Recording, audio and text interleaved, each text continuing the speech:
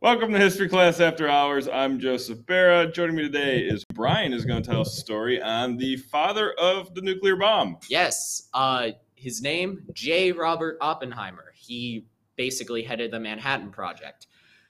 So there's a very special reason why I want to do this episode. Some of you may know Christopher Nolan is making a movie about Oppenheimer, and it's probably going to be really good. I just wanted to do this episode to say, Christopher Nolan, we did it first. So, on to Oppenheimer. He was born in New York City in April of 1904, and both of his parents were German Jewish.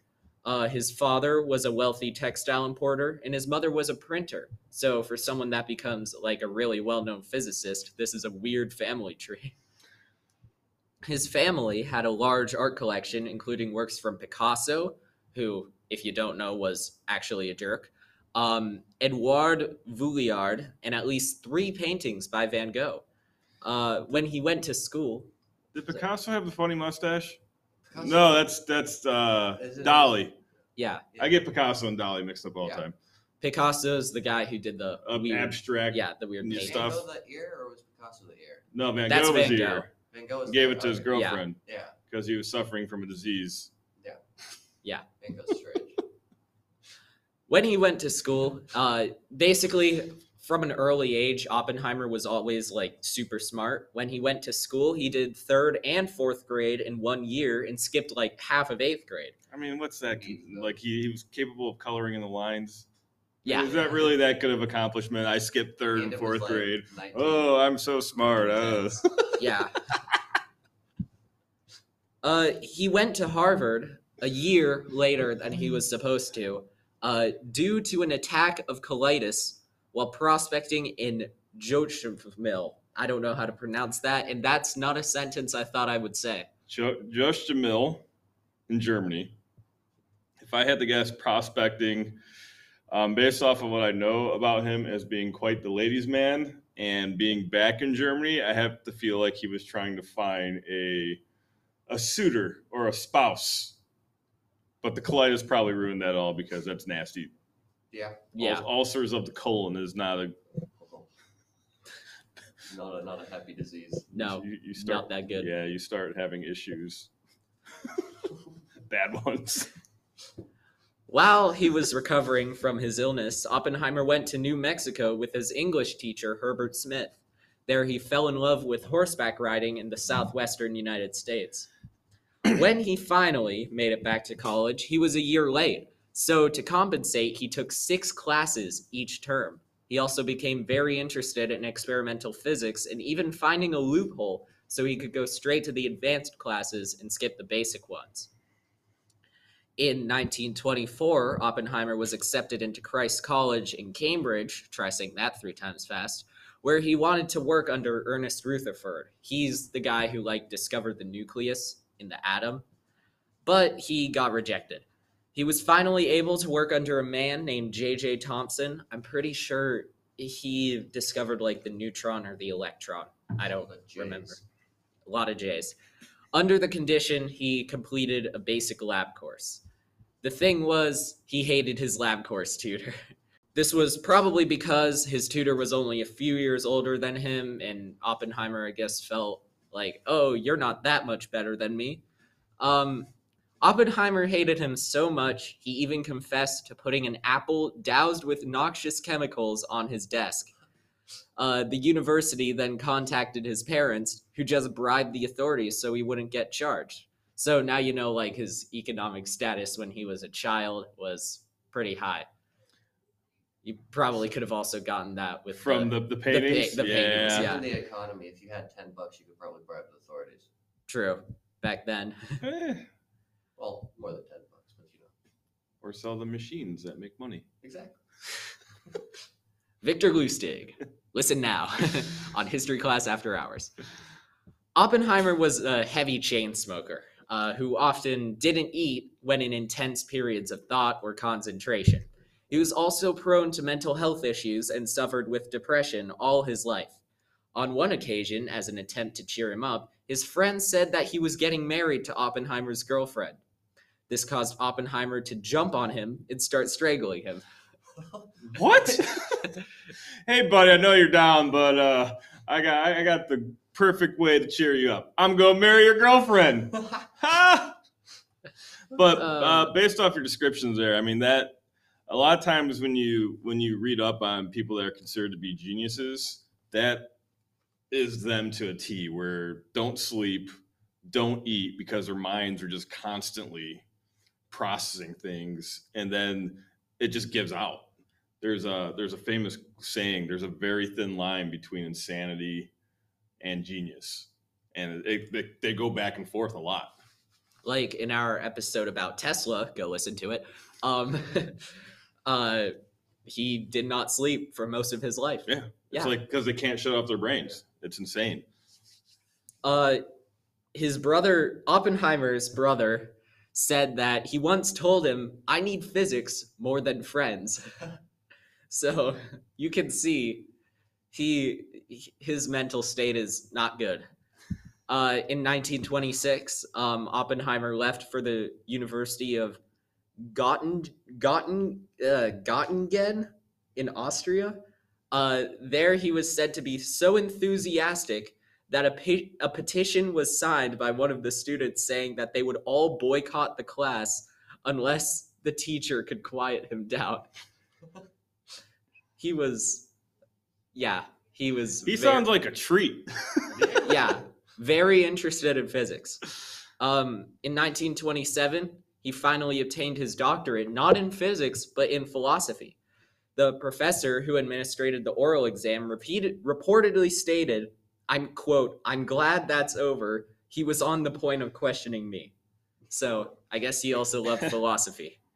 That same year, almost every college that had something to do with physics or chemistry wanted him to teach, so he just traveled around the world teaching. At one university in the Netherlands, he was given the nickname Oppie, and he eventually settled down at UC Berkeley and became a professor there.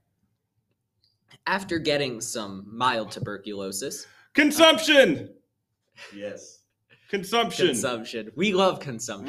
We can't have an episode without someone having consumption. Yep. I feel like we've gone a while without one. So yeah, we need some good consumption. Yes. After getting some mild tuberculosis, Oppenheimer bought his brother's ranch in New Mexico. When he heard it was for sale, he yelled "hot dog" and then named it Perro Caliente, which, if you know your Spanish, I don't. It means hot dog. Oh. He's original. He's an original guy too. Yep, very original. While at Berkeley, people tended to see him one of two ways: either an aloof and impressive genius, or a pretentious and insecure poser. Most of his students thought he was the first one, and most of the other professors thought he was the second one. Oppenheimer had a very uniformed worldview. He didn't read newspapers or listen to the radio, and didn't even know the market crash of 1929 happened until 6 months later. Sounds like my brother. Like, that's exactly what my brother does with the news. He just doesn't pay attention? Yeah, he told me about the January 6th stuff, 4 weeks later. Man. He had never cast a vote in a presidential election until 1936. Oppenheimer was also probably a communist. It was never proved at the time, and he never joined the Communist Party of the USA, but the evidence was definitely there. He secretly donated money to the CPUSA via acquaintances who were in the party, donated to communist organizations, and even got involved with one Gene Tatlock, who was a writer for the Western Worker, which was a communist newspaper. Tatlock broke up with him later, but Oppenheimer still had an affair with her. He's gonna keep having affairs with a lot of people, including Tatlock. Yeah, he was quite the. I heard him referred to as a Casanova. I can believe it. But soon after he broke up, he got married to another woman named Catherine, or Kitty Puning. So when I was reading about her, I was shocked That's a word that I would describe by what happened in her life and how she and Oppenheimer ended up getting married. So here we go. Kitty was a radical student at Berkeley and was a former member of the Communist Party. She was married 3 times before. There isn't much known about his first marriage, only that it lasted a couple of months.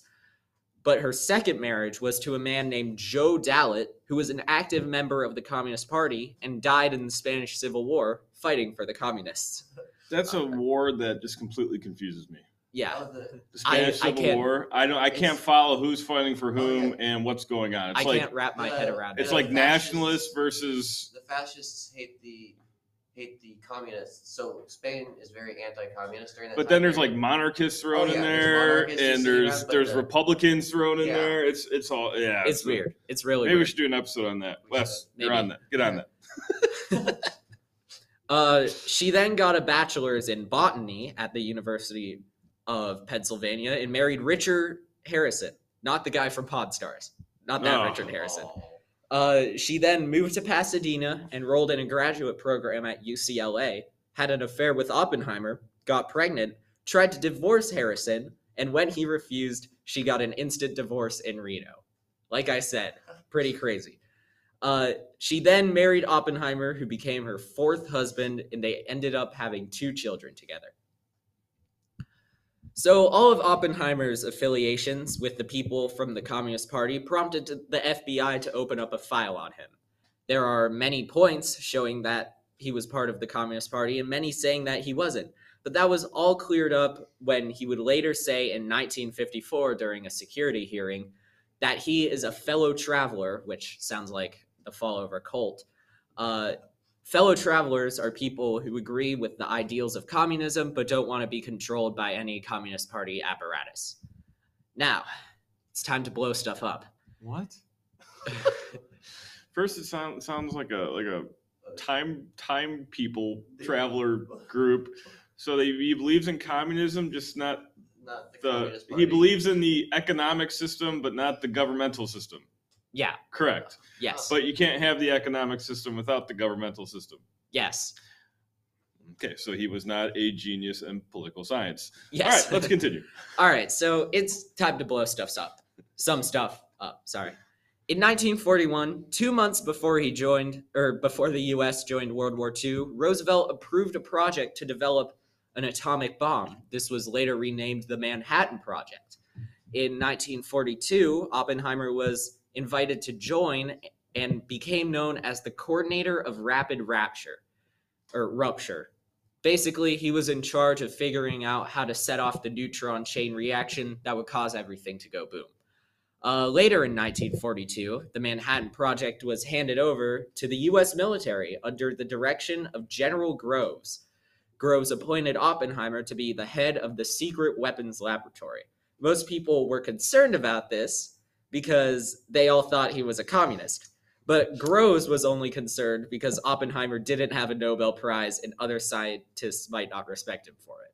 So he didn't even care that he was probably communist. He just needed all the help he could get. The 2 men decided they needed a remote and secure place to develop the weapon, so Oppenheimer suggested a plateau in New Mexico that was home to a private all-boys school. The military soon took over the school and named the lab after it, and it was called Los Alamos Laboratory. Los Alamos was originally supposed to be a military laboratory, and all the researchers were supposed to be commissioned into the military. Oppenheimer even went so far as to take the Army physical, which he failed. He was underweight. His chronic cough was diagnosed as tuberculosis, consumption, and doctors were concerned with his chronic joint pain, which are things you don't want in your soldiers if you're a military leader. Yeah, he's not fighting. He's building things. But you still got to have all this stuff. Yeah, that would... he probably would have failed the physical. I'm working on the physical right now, and let's just say the first couple times I failed it, and I'm just like, I think I'm scraping the line right now. I'm not underweight anymore. Oh, that's good. That's good. So, some cheeseburgers. Since most of the scientists didn't meet the military requirements, the lab was put under the authority of the University of California on a contract to the War Department. So just finding a way around that. At one point, anxiety that the Germans were doing better on the bomb reached a high point. One Italian scientist named Enrico Fermi, who's famous for winning a Nobel Prize for being wrong and having a paradox named after him, suggested that they use radioactive chemicals to poison the Germans' food supply. Oppenheimer wasn't concerned about the ethics of it or the fact that it was probably a war crime. Geneva Convention was after World War II, but still. He was only concerned that there couldn't be enough strontium produced without letting too many people in on the project. So he was only concerned with the secrecy, not the poisoning everyone else. Besides the atomic bomb, Oppenheimer was also put to work on a plutonium gun called Thin Man, but the isotope he needed couldn't be used as a gun-type weapon. The research that went into the gun weapon helped him create an implosion device, though, using a different isotope of uranium. This implosion device later became Little Boy, the atomic bomb that was dropped on Hiroshima. Weren't the Germans actually pretty close, but they were using heavy water? Yeah. And then the Norwegians? The Norwegians sunk it in the middle of the lake, and they couldn't dive deep enough to get all their heavy water back. And the Norwegians then blew up the factory. Good on them. Good job, Norway. There was also, I forgot who the spy was. We did an episode on him, too. I can't remember. Mo.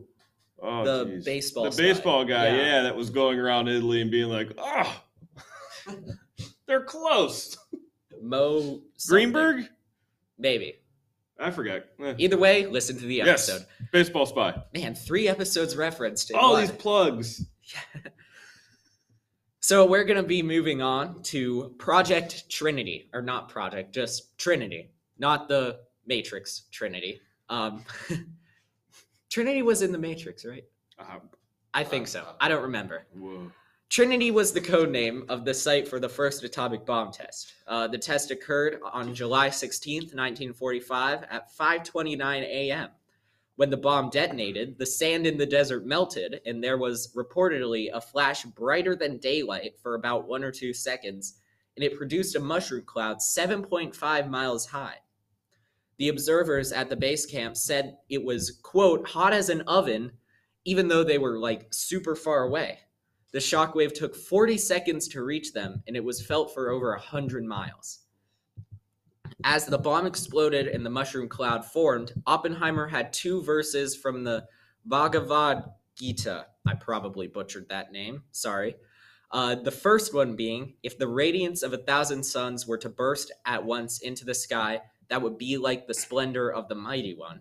And the second and most famous one, I am become death, destroyer of worlds. That is his most famous quote. He was once he saw it, he was very anti. Bomb. Yeah, Yes. he's like, what did I just do? This is bad. I mean, Um, if you there's a great documentary. It's called Trinity and Beyond. William Shatner is the narrator of it. It goes really good into Los Alamos and then the U.S. nuclear program afterwards. Just other plug. didn't they keep asking for him back? Who? William Shatner? No, they kept asking for Oppenheimer. Didn't he quit at some point? Oh yeah, I think We'll he find did. out. Stop ruining the story, Sorry. Wes. I mean, I don't. He doesn't really quit because the damage is already done. Yes, the But- cat is out of the bag. Yeah. The proverbial bag. The cat's out of it. And you can't get the cat back in it. Can't get the nuclear cat back. In the Correct. non-nuclear bag. Nope. So while the quotes in his head sound super profound, his first words after the test were, "I guess it worked." So Because they weren't expecting it to be that large of an explosion, correct? no, they weren't. They weren't even expecting it to work, I believe. Yeah. They were just like, I think they were like, maybe this will blow up. Yep. And then they're like, oh no. On August 6, 1945, the first atomic bomb was dropped on Hiroshima. At an assembly the day of the bombing, Oppenheimer was reportedly shaking his hands like a boxer who had just won a fight, which is not good considering what's about to happen. Not a good time, Oppenheimer. Despite this, he and many of his staff viewed the second bombing of Nagasaki as unnecessary. While in Washington, delivering a letter to Truman, Oppenheimer was granted an interview with him, And this didn't go well since he said he felt that blood was on his hands. Truman was very pro-atomic bomb, so yeah. It's very Macbethian of him. Out, Spot, out. Blood's on my hands. Well, After the interview, Truman reportedly said to the Secretary of State, "I don't want to see that SOB in my office ever again." who knew he had such a potty mouth? I know. Truman. Yet a year later, Truman awarded him a Medal of Merit for his direction of Los Alamos. So, he hates him, but he gave him a medal. So now we're going to move on to Oppenheimer's security hearings. I don't know. The FBI had been watching him since the early 1940s before the war because of his communist sympathies. They bugged his home and office, tapped his phone, opened his mail, and gave evidence of his communist ties to his political enemies.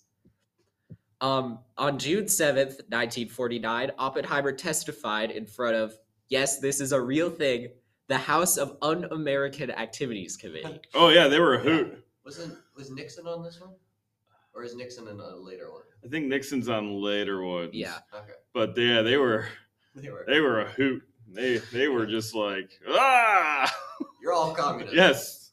Thanks, McCarthy. Everything's communist.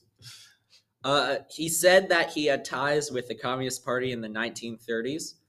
His brother and his brother's wife also testified that they had formerly been members of the Communist Party, causing his brother to lose his job. Oppenheimer was basically unscathed. So just way to throw your brother under the bus there. Yeah. In 1954, another hearing was called because a letter was sent that basically said Oppenheimer was probably a Soviet agent. They had no evidence to prove this, but they still had the hearing. It focused on Oppenheimer's past ties with the Communist Party in association with communist scientists during the Manhattan Project. Oh, also during the Manhattan Project, he was having another affair with one of the generals. So he had a lot of affairs. During the hearing, he accidentally put his friend out of a job by saying he had a way to get information to the Soviets, which caused many other scientists to testify against him. In this hearing, some evidence came up that showed he reportedly said, when signing in for the Manhattan Project, he was, quote, a member of just about every Communist Front organization on the West Coast. He then said it was an overstatement. So, I mean, you can't really take that back, I feel. Due to the hearings, Oppenheimer's security clearance for government work was removed, and that's how you said, like, he basically quit, but in reality, he got fired. Starting in 1954, he spent most of his time on St. John in the U.S. Virgin Islands. He purchased 2 acres of a beach and built a Spartan home. I don't know what a Spartan home is, but from what I can imagine, it's just a home you build out of sticks and leaves and stuff. Yeah, I think a Spartan home means very bare necessities. Yeah. It's He spent most of his time there sailing with his wife and daughter. In 1955, the president of the University of Washington, Henry Schmitz, canceled a series of lectures that would be made by Oppenheimer due to the recent controversy with the security hearings. This caused 1,200 students to sign a petition protesting the decision, and Schmitz was burned in effigy. They loved Oppenheimer that much, even though he was a communist. A little drastic there, isn't it? I mean, it was the 1950s. And college students, so, The decision was then overturned by the university senate, but Oppenheimer never ended up lecturing there anyway. In 1965, he was diagnosed with throat cancer from all his chain smoking. He then underwent successful chemotherapy, but then died in a coma 2 years later. His legacy remains alive today with many books, movies, and even a play about him. Speaking of movies about him, this all reverts back to Christopher Nolan. He's making a movie about Oppenheimer. The cast is incredible. Cillian Murphy is playing Oppenheimer. Robert Downey Jr., Florence Pugh, Emily Blunt, Matt Damon, Rami Malek, and even the guy who played Roderick in Diary of a Wimpy Kid is in it, which is insane. He doesn't have a name. That's just him. I forgot his name, but the guy who played Roger. So he's there. So Christopher Nolan, if you listen to us, we beat you to it. Thank you for listening.